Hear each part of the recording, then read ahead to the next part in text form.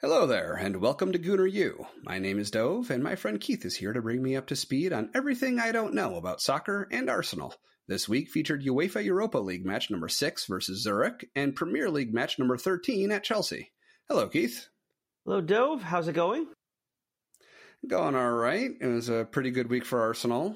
Could be better, but I'm not complaining. I beg to differ. I don't think it could have gone much better, all things considered. Yeah, I would have liked to see a little bit more of a margin. They're staying in the 1-0 range, which makes me uncomfortable. But their performance, from what I've seen, was good. Yes, I think that we can look at those two games very differently. Yes, the score is the same, but Zurich, they were a bit lucky to come away 1-0. Chelsea, I believe the immediate word post-game from one of the NBC analysts was Arsenal hammered Chelsea 1-0. So we'll talk about the we'll get there. That's right. As well, but yes. Yeah, so let's start with some follow-up. One thing that came up last week we have learned more about in the intervening days is what I have found out is semi-automated offsides calls. I think it's SOAR they're calling it, no, maybe not. SAOR, something like that. Semi-automated. Semi-automated offside technology, so SAOT. Thank you. Yep, thank you. That's right. I'm not going to pretend I know how they want to pronounce that, but yeah, I don't think it's a pronounceable one. So, do you want to tell us about that? Oh, they're all pronounceable if you try hard enough. Sorry, you're asking a question there. Yes, yeah. No, just you want to tell us about the SEAT? SOAT, I would go with. SEAT actually is probably better. Anyway, yeah, right. That's the important thing here. So what it looks like it's doing is it'll have a bunch of cameras around the stadium, and those cameras will be tracking player movement and such. And at moments where a player is in an offside position when a pass is played, a signal will be sent to the referee, who will then. It seems like we'll have a certain amount of discretion. I mean, certainly they can look and decide based on how the play is going that it definitely wasn't offside or he was in the position, but something else happened. That means he would be onside. But the referee will be alerted. And then it seems like if they're going to look at that call for offside, it's not going to be like you'll see watching the Premier League lines being drawn on TV screen. They're not going to do any of that. If the text says he's offside, he's offside. And that's it. Mm-hmm.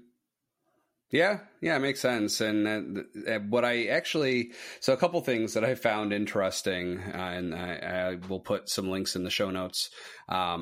So one thing they were saying is to gauge the exact time when the pass is made, they have a sensor array suspended inside the soccer ball. And it's a multi-dimensional impact sensor, basically, like a G meter. It measures the impact, and so it's communicating in real time along with the cameras and everything else to the VAR team. So the whole system is able to say, okay, a pass was made, and then at that point in time, based on the cameras, to tell who is offsides.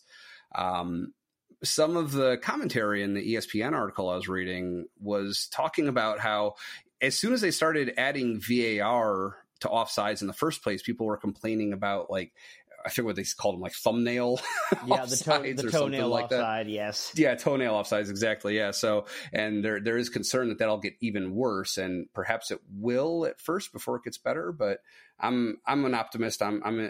My profession is in technology, and I look to these things as a technologist and thinking, this is the initial rollout. They're making it semi-automated, and I think the direction these things tend to go is that they'll get the semi-automated version better and better to the point where the VAR booth every time is saying, yep, that's it.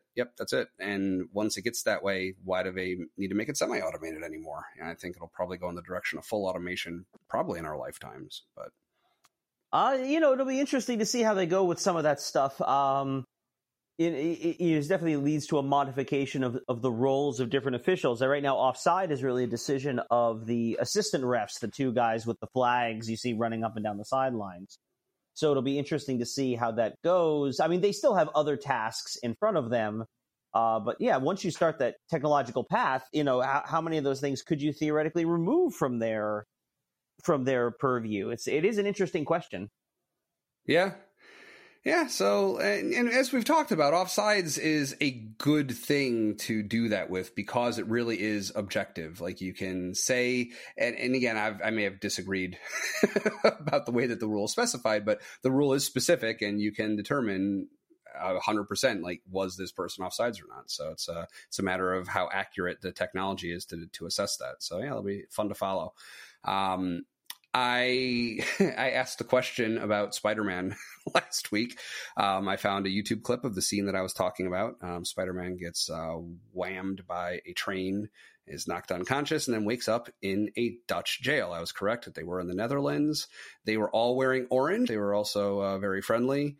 And we don't know why they were in jail, though. They are all in their face makeup and hats and orange shirts, and they seem to be friendly when they're supporting the national team abroad, or I guess in this case domestically because he wasn't in the Netherlands. But yeah, maybe they got rowdy as some of the PSV fans did. Clear. I mean, there's always the chance it's a cheap joke at soccer hooliganism. But yeah, it helps that they're orange, which is an inherently silly color. Of course. So the last thing I'd like to do to follow up is just to clarify and cement my understanding of what we were talking about in terms of the knockout round that we talked about last time. So basically, Arsenal, as of the second PSV match when we were recording last week, they had qualified for the next round of play, which is what's called the knockout round. That's the one that you were talking about, where they play 2 games against the same team back to back, and they take the sum of each side's score to determine who won. And then when they did this week end up beating Zurich, then they were able to skip that round altogether and go straight to the round of 16. So they effectively didn't need to even compete in the knockout round, which they were already guaranteed a spot in if they had lost to Zurich. Is that correct? More or less. So there's when we use the term knockout rounds, you'll actually hear it used both ways. It refers to this specific round of the playoff, which is the first round. They're calling it the knockout round. That term knockout rounds is also a general term for this playoff style section of a tournament. You'll hear this as well when they get to the World Cup. You'll have the group stage and the knockout stage. So everybody plays in their same much what you're seeing in the Europa League, where you will play your group games and then you will qualify for the knockout rounds, which covers not only that first round but also up through the quarterfinals, semifinals, and up to the final. Because there, it's of course played by knockout. Right. That is, it's you lose and you're knocked out, you're eliminated. Right. I think in what I've heard for that in tournament play is the elimination rounds. Yeah. Elimination rounds, single elimination. I guess it's single elimination. You get one matchup, and if you lose your matchup, you're out. Now, as you pointed out, It's 2 games, home and away, and they call it the aggregate score or total goals, which basically imagine it as one giant game, and each individual game is a half, and so you're really playing 2 games, and it's total goals. Typically, until very recently, their tiebreaker there was away goals, and so it was whoever scored the most goals when they were the road team was the first tiebreaker. They've recently gotten rid of that, which is kind of interesting in part because it added a fascinating layer of strategy to the game, and watching games, especially playing on the road. It was always really interesting to watch a game, even a game you lose. If you're on the road but you lose 2-1. Well, actually, that's not a bad position to be in. You go home and you win 1-0, and you can win. You advance. So they've gotten rid of that, and so that'll be a little. I think last year was the first year they had that fully, and so I admit I didn't watch a lot of European games last year, so I can't say how well it worked, but it should be interesting to watch going forward. The other fun thing is they announced this morning they had the draw for that playoff round, and you can see exactly why we're so excited to get out. 1, because you don't have to play the extra game. 2, because the English team in that round, Manchester United, got to draw Barcelona. Oh. Which is exactly the game we would not want. I mean, Barcelona is a mess right now. They are a long way away from being Barcelona, but I would be much happier to be in a round of the tournament after which one of those 2 teams has been eliminated. that makes me feel a lot better, because as soon as that's done in February, they will have a draw for our round, the round of 16, where we will be drawn against one of the winners of those rounds. The only rule there being, and we'll reiterate this, I'm sure, when we get closer to it in February, the only real rule is we cannot be drawn against Manchester United if they win, because we're both in England. You can't do that, at least in the round of 16. But anyway. Yeah. So let me backtrack for just a second, though. So if they've removed the most goals while away as the tiebreaker, what has taken its place? What is the tiebreaker now? So at that point, what you'll do, the tiebreaker will be the same as it would have been if the away goals was level, where you will go in the second leg, you'll go to extra time. So you'll play 30 minutes, 2 15-minute halves. You'll play. Okay. So the second game goes longer. Right. It is not sudden death, so they will play the full 30 minutes. And then whoever scores the most wins. Fun fact about the away goals rule, away goals counted in extra time. So you could be level going into extra time at home, draw 1-1 in extra time, and lose because the away team scored, which is one of the reasons they got rid of the away goals rule, is because that felt a little unfair that theoretically the seeded team, the better team or the higher team will play the second game at home. So then it was a sense that favors the other team. Yeah. Yeah. By getting to extra time, you favor the other team, and that was seen as a bit weird. I think I agree with that. Yeah. I believe Arsenal did actually get knocked out of Europe in that formulation, or maybe they gave up a really late goal at the end of regulation. I think that was the last time we were in Europe, which was, literally, it was. I know it was right before the pandemic started, because we're fairly certain Arsenal caught COVID from the owner of the other team. That's how that's how our players got it.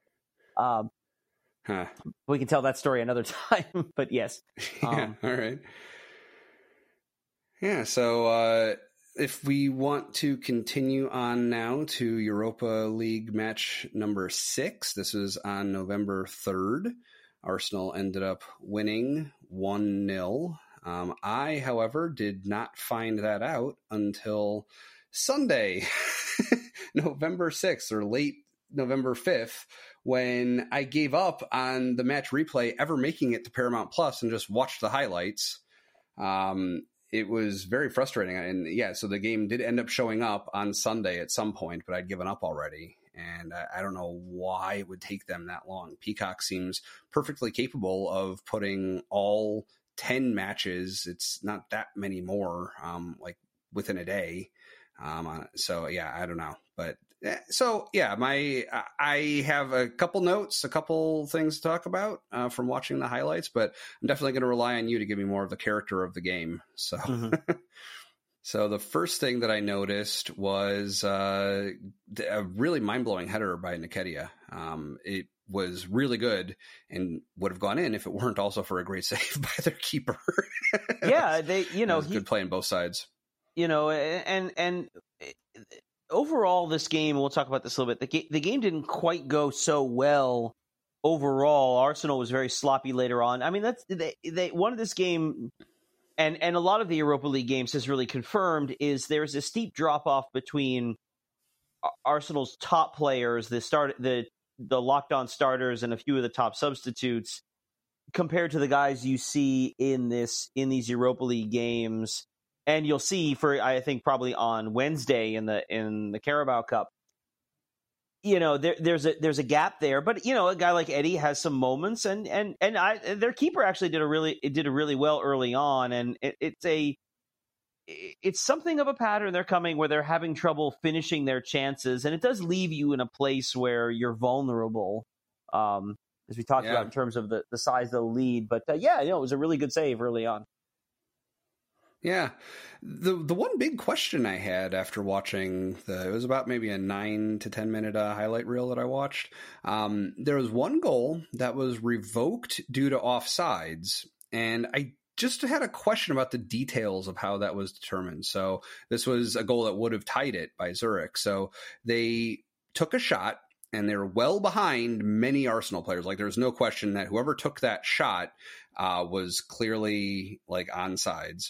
and then Ramsdale blocked it but didn't trap it, so it bounced off of him, and then the player that was past the last defender then knocked it in after that point, right? So Ramsdale blocks it, and a player who's in between the last defender and Ramsdale is able to then kick it in.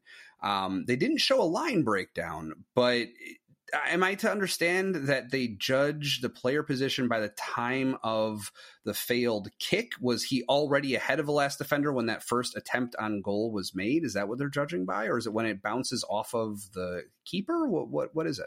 So it's going to be based on when the original play is made. So remember, this gets to the spirit of the offside rule, which is about preventing that kind of cherry picking. So when the shot is taken, I mean, remember, the ball cannot be offside. So the player with the ball is always, by definition, onside. Right. But once he takes that shot, that's when you're looking at where the other offensive players are, and they're all clearly offside. They're all behind the Arsenal defensive line. Yeah.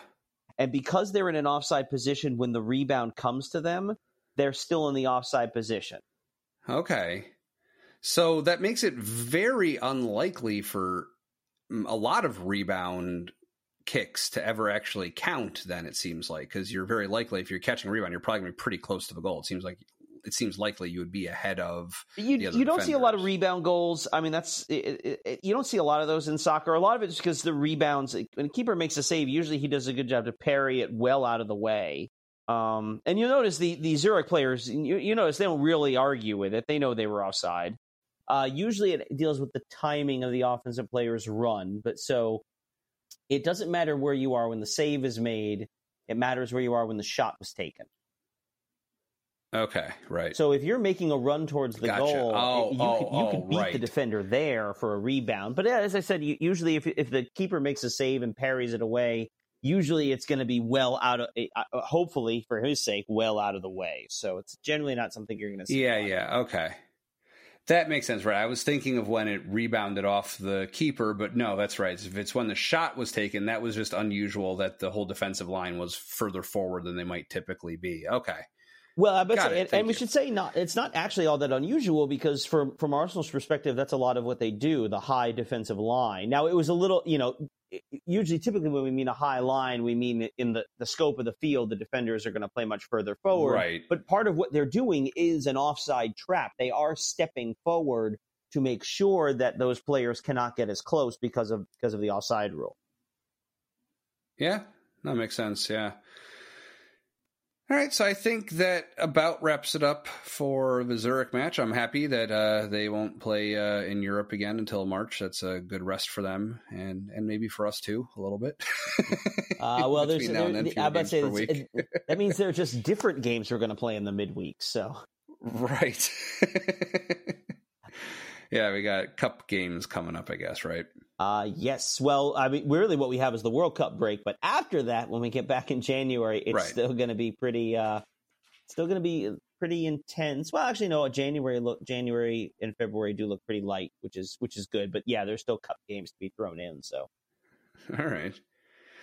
So let's move on to the match that I did actually get to watch all of, which was Premier League match number 13, which was on November 6th. It was yesterday as we record this. The final score was Chelsea 0, Arsenal 1. It was a hard-earned goal by them. They had a whole lot of effort to get them fairly little reward in the end, but it was great playing. I mean, they were in just as good form, I would say, as when they played Nottingham. Just the score doesn't show it. Oh, absolutely. They were outstanding. And some of it is also Chelsea. Chelsea looked very poor. They did not play very well. They've been dealing with some injuries. They have a new manager. They're trying to get settled in under him, but they were poor on Sunday, and it was delightful.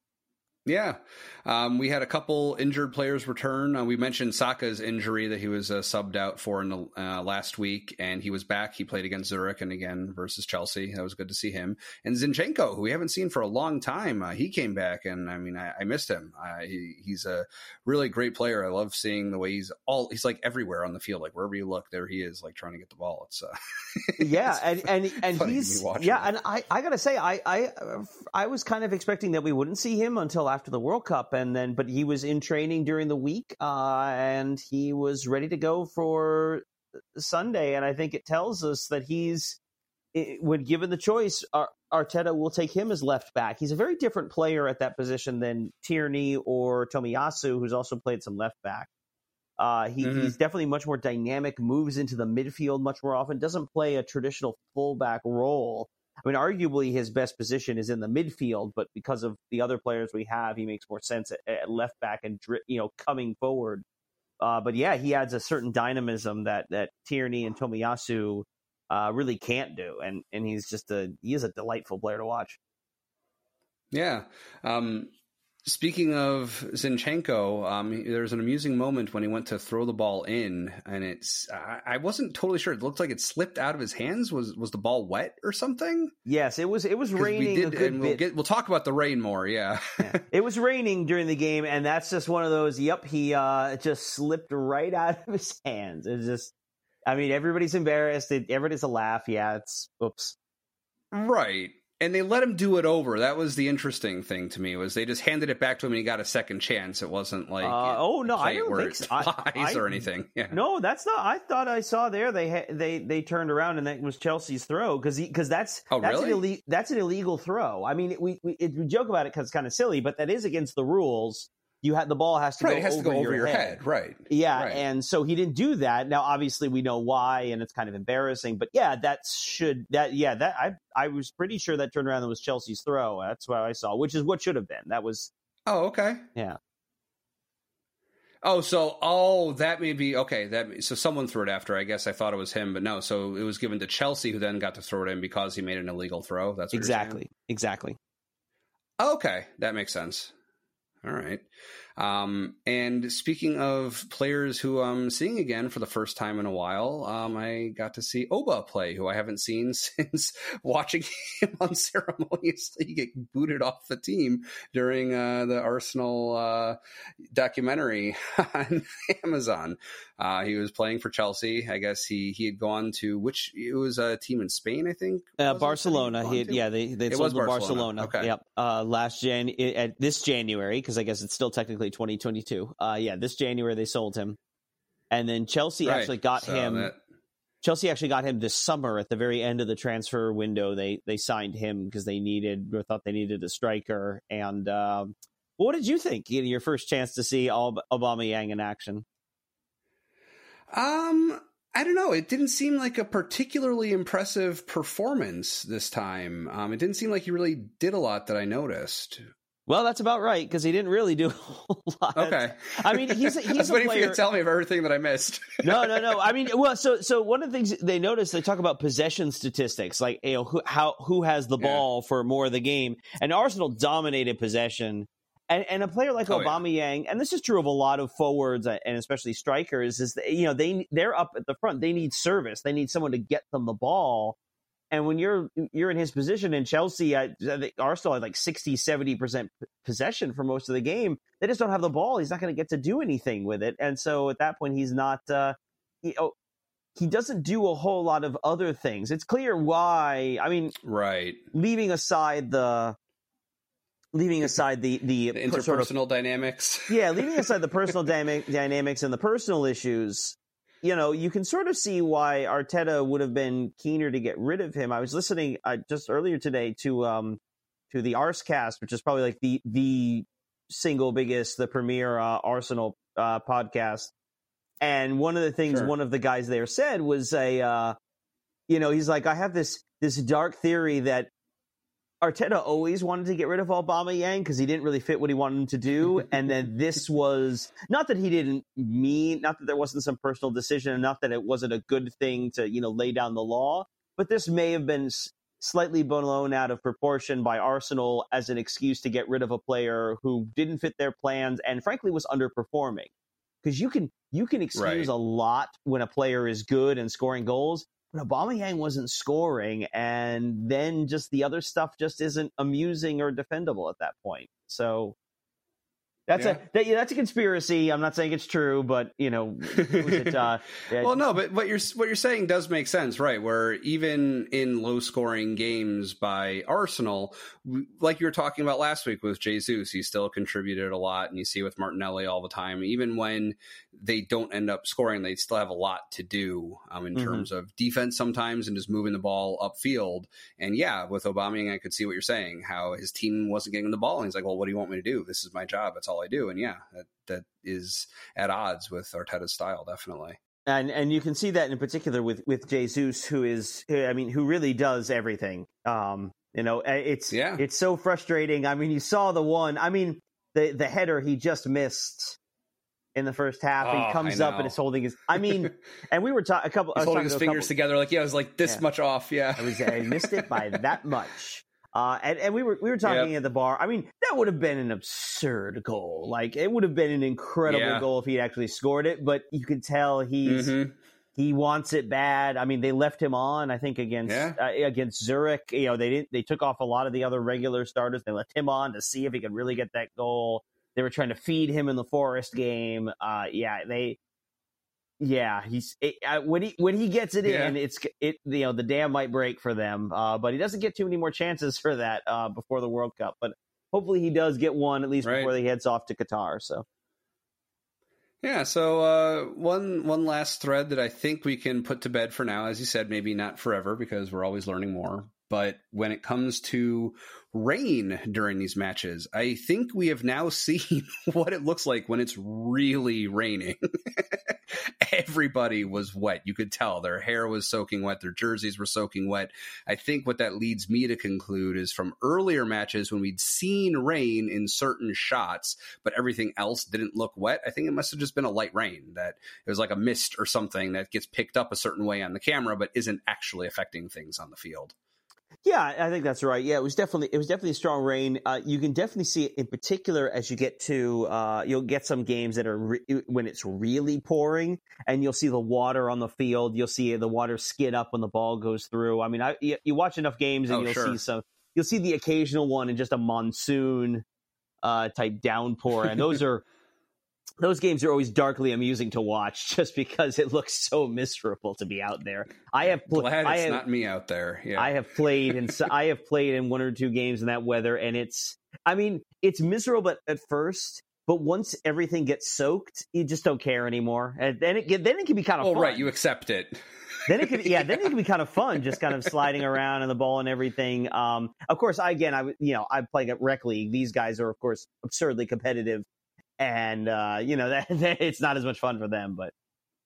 Well, I mean, it did definitely affect the game. Aside from Zinchenko's silly mistake, you saw multiple times, I think on both sides, that they were slipping, and it led to turnovers when they just lost their grip on the pitch because it was so slick. Yeah, and that's the other thing. You saw that a lot guys slipping around on the field, and that's, yeah. Yeah. One last note on this match. I wanted to talk to you about officiation. This seemed to me to be the most even-handed officiation I remember seeing. I mean, Saka kind of got the short end of a stick, like it seems is typical for him. But aside from that, it seemed like generally he was calling things in an agreeable way. He wasn't favoring one side or the other, from what I could tell. Is that what you took away from it? Yeah, I've heard a lot of opinions all over the place about the officiating. I mean, and some of this isn't even on the official. It was a chippy game.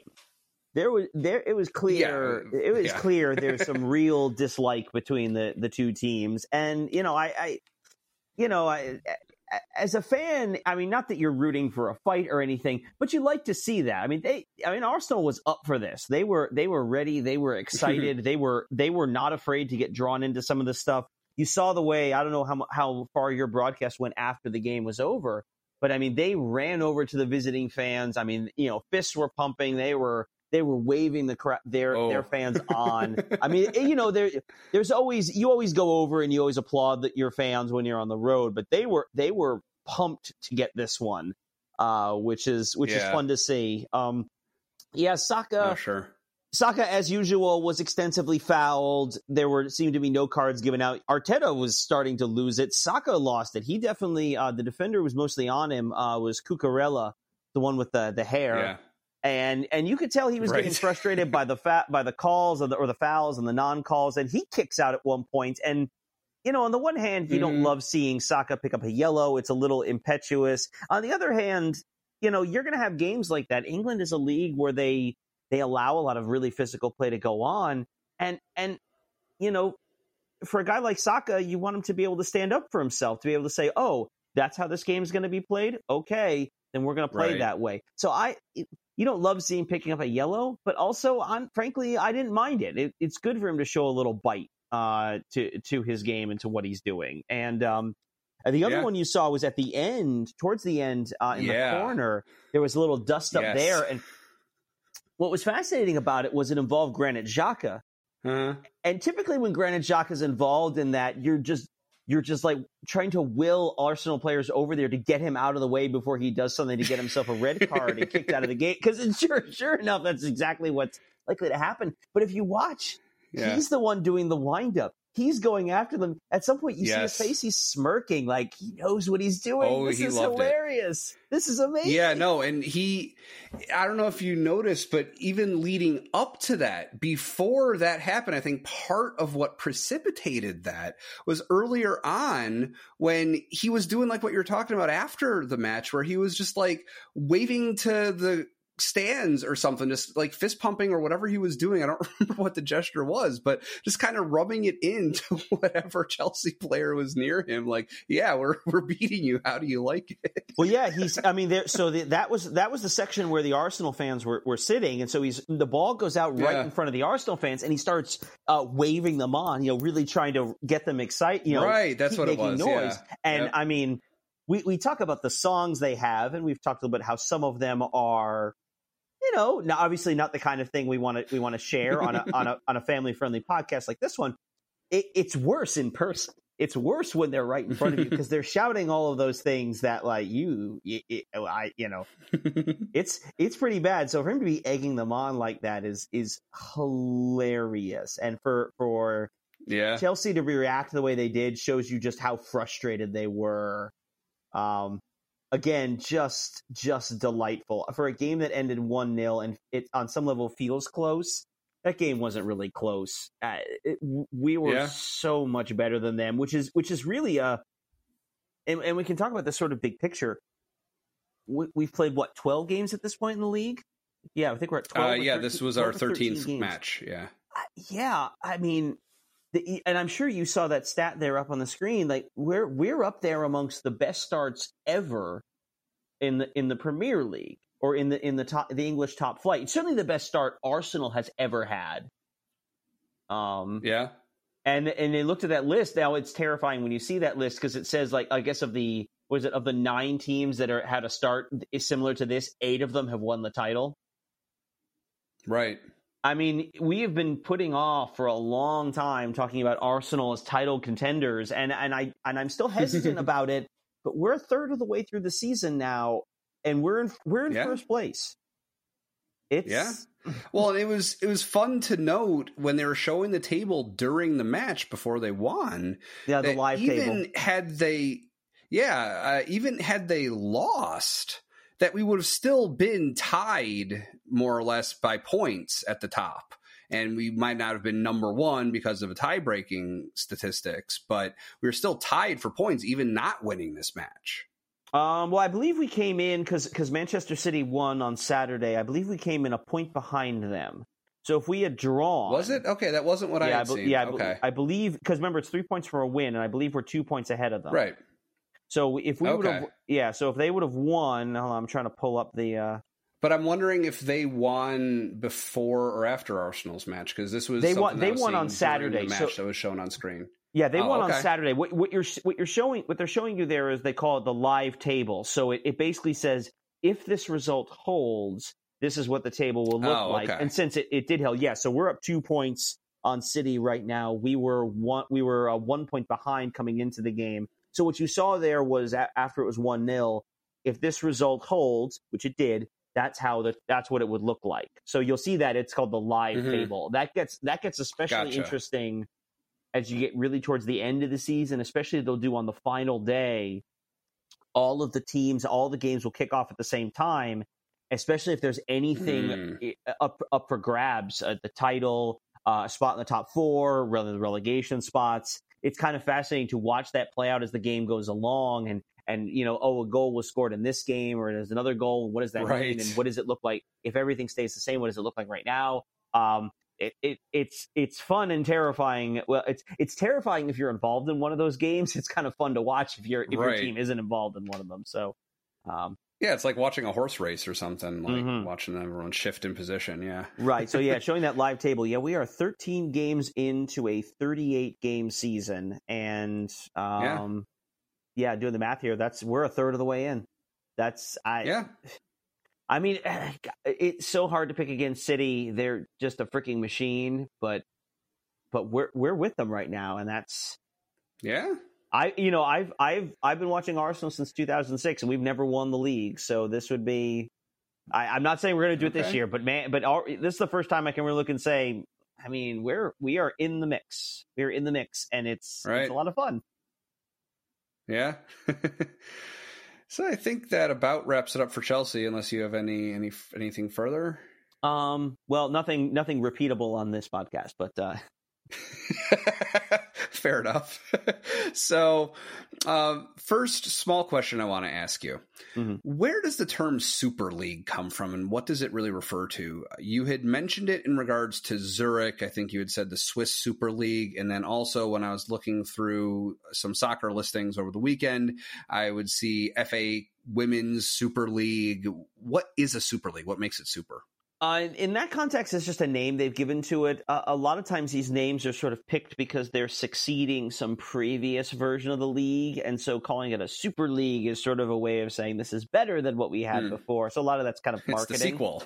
So, I mean, like the Swiss Super League, the Super League is the name of the Swiss league. Like the English league is the Premier League. And even then, remember, we talked about for a century, it was the Football League. And then for a lot of business reasons having to do with TV money and all sorts of things and how the leagues are structured financially, the top teams broke away legally. And so the top league calls itself the Premier League as a way of differentiating itself from the old Football League. So that's where some of that comes from.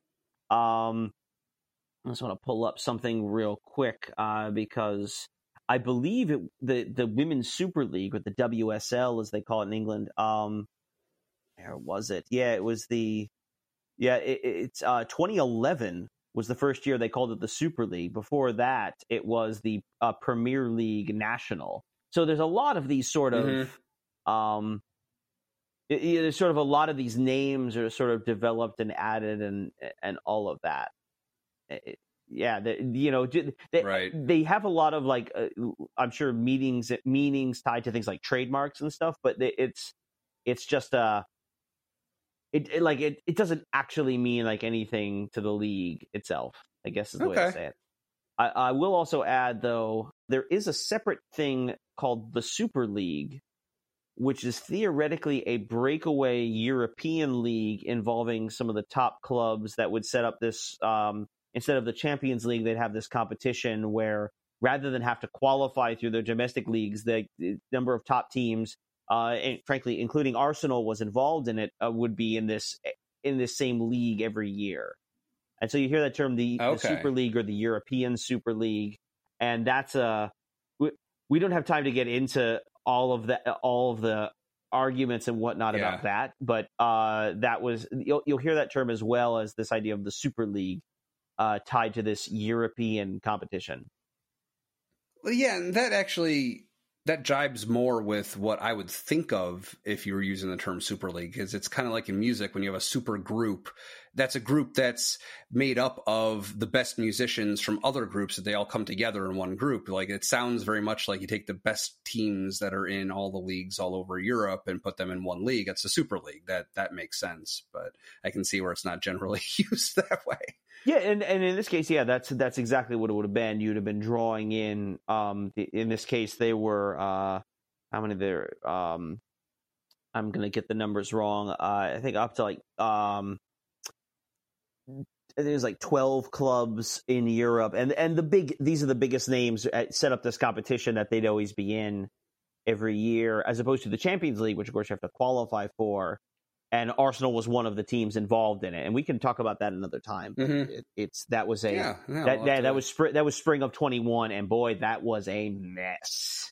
The craziest thing about it is the whole recent. thing. Okay. Oh yeah, the whole thing, and the worst part, the craziest part is it all fell apart in 2 days, which is just we'll go through that whole story sometime because it's pretty wild. But yeah, I'll have to put it on the topic list. Okay, will do. So the last thing that I wanted to discuss is we are now, a week and a half, a couple weeks away from World Cup play beginning. Next weekend, we will have our final Premier League match until World Cup is over.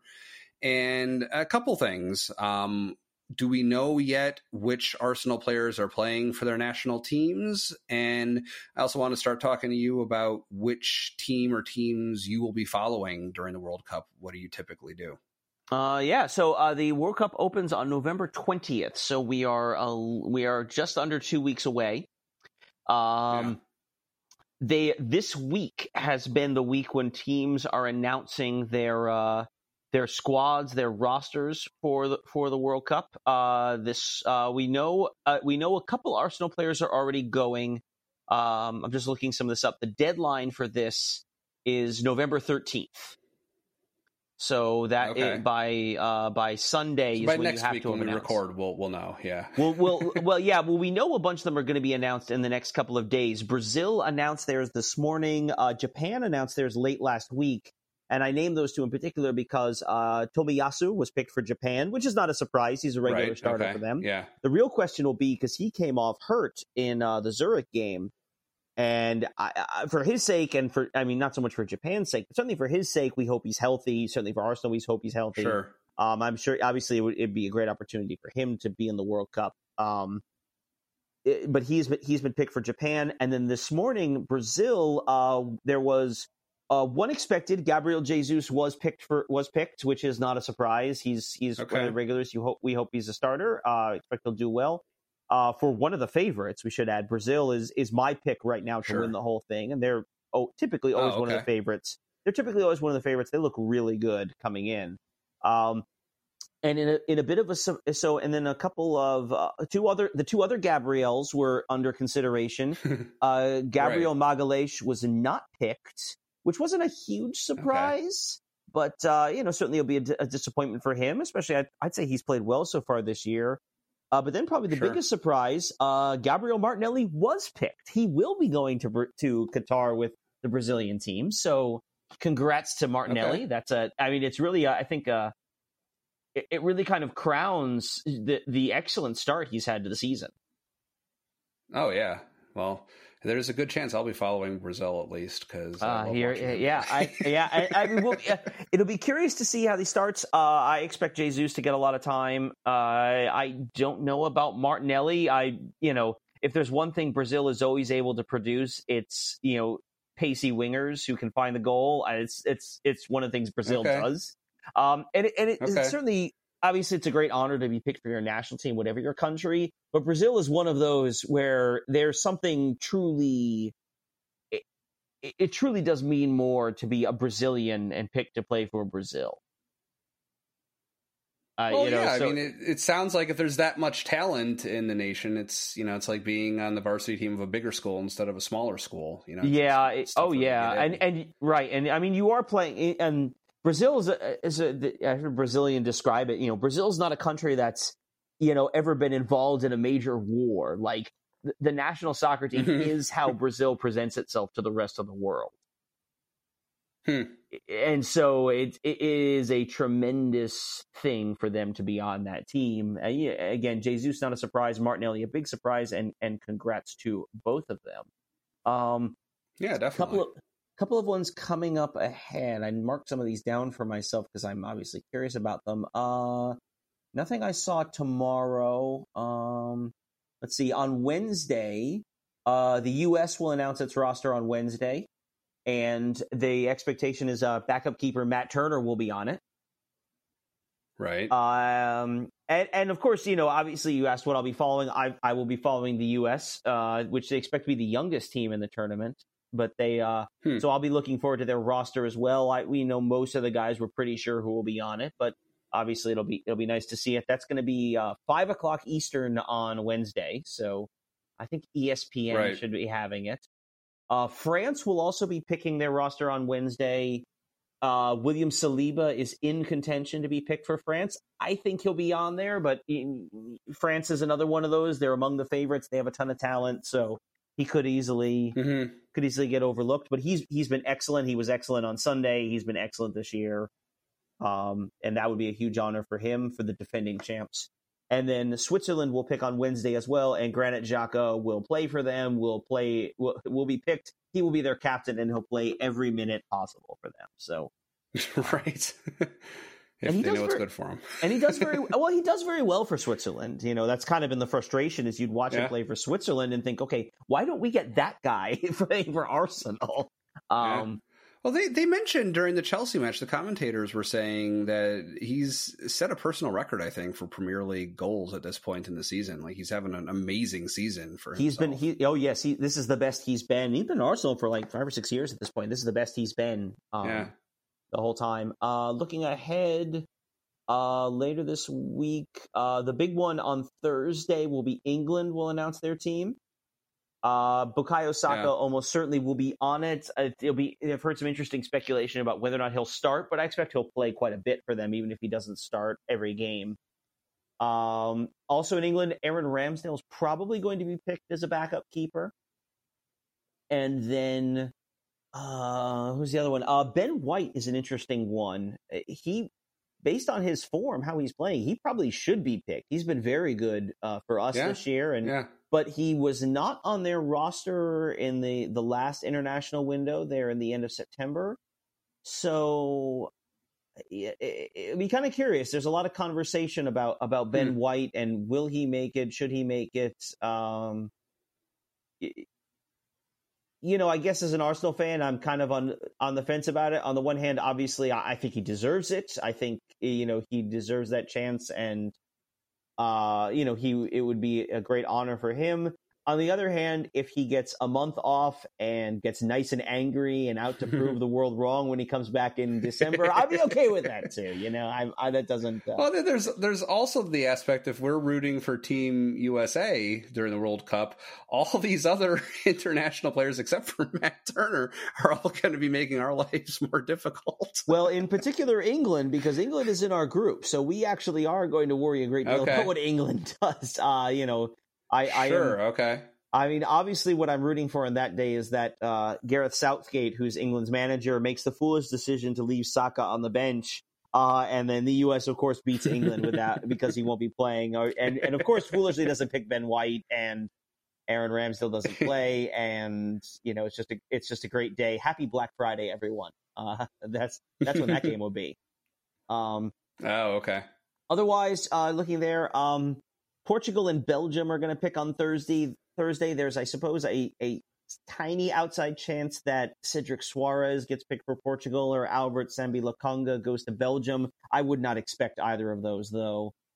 And then otherwise, Thomas Partey will be picked for Ghana, and he will play for Ghana. I just didn't see when they were officially making their announcement. And other than that, I think a lot of our bigger name players... Martin Odegaard plays for Norway, didn't qualify. Zinchenko in Ukraine didn't qualify. Tierney in Scotland didn't qualify. And then there was another one who's kind of a nailed-on starter with his national team, but whose national team also did not qualify. So So yeah, we got a lot coming okay. up. The teams didn't qualify. When you were saying didn't qualify, I thought you were saying the players didn't qualify for their teams. No. So The teams didn't qualify to compete in the World Cup. Okay. Oh yes, it was Mohamed El Neni and Egypt. El Neni's a regular starter for Egypt, but they did not qualify either. So what is required to qualify in the World Cup? So there is a massive qualification process. It's parceled out by continents, and each continent does things its own way. So Europe will divide all the teams. I mean, there's 50 some teams in Europe, so they divide them up into groups of like 6 or 7 teams. They all play each other home and away. The teams that wins the group automatically gets in, and then all the second place teams will have a playoff to determine the last couple of spots. So Scotland and Ukraine actually played each other in one of the playoffs. Ukraine beat Scotland and then lost to Wales, and Wales made it in, and they're actually in our group as well, along with the U.S., England, and Iran. South America only has 10 teams, and they actually just play a giant league. So basically, there's the 10 teams. You play 18 games, everyone home and away, and that's and then you have others that have like these stair steps. So you have groups, and then you advance to a later group, and a later group, and then there's a final group, and it's a complicated mess. But every continent has makes its own decisions. Okay, because I'm trying to think of how that would work if the rosters aren't even posted yet. Who is playing in this team that hasn't qualified yet? So basically, you're allowed every one of these international windows. You pick the team when you go into the window. So, for example, there was one of these at the end of September. I think we missed it. I don't know if we skipped a week in that one, or if we didn't record that week, or we just it might have been right before we started or something. I feel like we were already in. Yeah, we were already a couple episodes in, I thought. Okay. That's right. We did a whole thing about like Arsenal's history, and we just kind of took a week off from talking about games. So basically, every time you go into one of those windows, the clubs will pick their players. And that's partly how you can guess who might be on them, is who's getting called in regularly to the national team. And so that's why it was a bit of a surprise. None of Arsenal's Brazilian players were called up in the last window. At the same time, though, Gabriel Jesus was pretty confident. For Martinelli, that looked like a bad sign that he wasn't called in, meaning the coach didn't want to get a look at him. Turns out, no. I guess he likes what he sees, and he's called him in. So, Okay, so the national team plays outside of World Cup competition. That's news to me. I only ever thought of the national teams in a World Cup context. Right, they actually play a lot of games, and you have all sorts of competitions. So the continental competitions. So you'll see in the summer of 2024 will be the Euros, so the European Championship. We talked about the last European Championship was in 21. It was last summer. The Copa America, which is South America's, will be the same summer. The U.S. will play in North America's championship called the Gold Cup in summer of 23. You'll also have, they're called friendlies, which are just one-off games against whoever you can schedule, which are opportunities for managers to try out different players, try out formations, practice certain things. Fun stuff like that. Yeah. Cool. All right. Well, I think that about does it for this week. Can you tell us what's coming up next week? Yep. Just 2 more games into the World Cup break. We are getting away from the Thursday-Sunday schedule. So Wednesday, we will play Brighton and Hove Albion, or just Brighton for short. A Premier League side who are going to play not in the Premier League, but in the League Cup, or what is also called the Carabao Cup. This is a second-tier competition, probably the least significant competition Arsenal is playing in. And for years, the League Cup has been known mostly by its sponsor. So for the last several years, it's been sponsored by Carabao, which is some Southeast Asian energy drink. In previous incarnations of the tournament, It has been the Coca-Cola Cup, the Carling Cup, the Capital One Cup. So this one, you'll hear the Carabao Cup. It's largely we'll call it the League Cup. We come in at the third round of the tournament because we're in Europe and we're further along. And we'll play that game, and that'll be on ESPN+. ESPN has the rights to the English Cup game, so the Carabao Cup now, and then starting in January, the FA Cup will be on ESPN+. Okay. One or two of those games, of all the ones that are drawn, might be on actually on over-the-air ESPN or ESPN2, but we won't know about that until we actually find out the matchups. We will see if we win, by the way, on Thursday at the end of the last game, which is the last scheduled game in the competition, Manchester United and Aston Villa. They will hold the draw for the next round. They'll drop a bunch of ping pong balls in a bowl. Everyone gets a number, and they'll just pick them out to see who you play next. And those are always bizarrely interesting to watch. But you can probably just check back in on Thursday evening and see, oh, we drew this game. Assuming, of course, we beat Brighton, which is no guarantee. They're actually playing really well. And I expect a Europa League caliber roster compared to what we're seeing in the Premier League games. Right.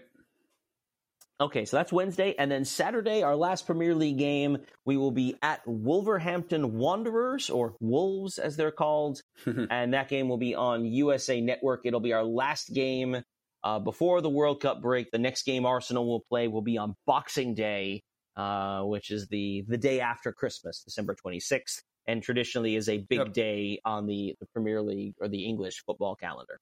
All right. And so this will be our first match versus Brighton. It's on ESPN Plus. They have live as well as replays there? Typically, yes. If you're an ESPN Plus subscriber, you should be able to watch replays. I don't usually go for replays on ESPN Plus, so I don't know how easy they are to. I don't know how easy they are to find. But yes, it'll be certainly live. You'll be able to pull it up on ESPN Plus. All right. Well, so that sounds good. Thanks for joining us at Gooner U. We're on Apple Podcasts and Spotify, as well as some other places, and we appreciate you subscribing to our show and sharing it with friends. Again, my name is Dove, and you can find me on Twitter at Dove Frankel. That is D-O-V as in Victor, F-R-A-N-K-E-L. Please do say hi. I'd love to hear from our subscribers. I've seen you guys on a map. You're all over the world, and I want to hear from you. Let us know how we're doing, what you enjoy, what you don't enjoy. I always welcome the feedback. With me, as always, is Keith, and you can find him in a pub watching Arsenal matches. But if you have anything to say to him, I'll surely pass it along. Have a good week. I await our European fans to make fun of my pronunciations of words. And you can do that too. Remember, we're all Gooners here, so come on, you Reds. Of course.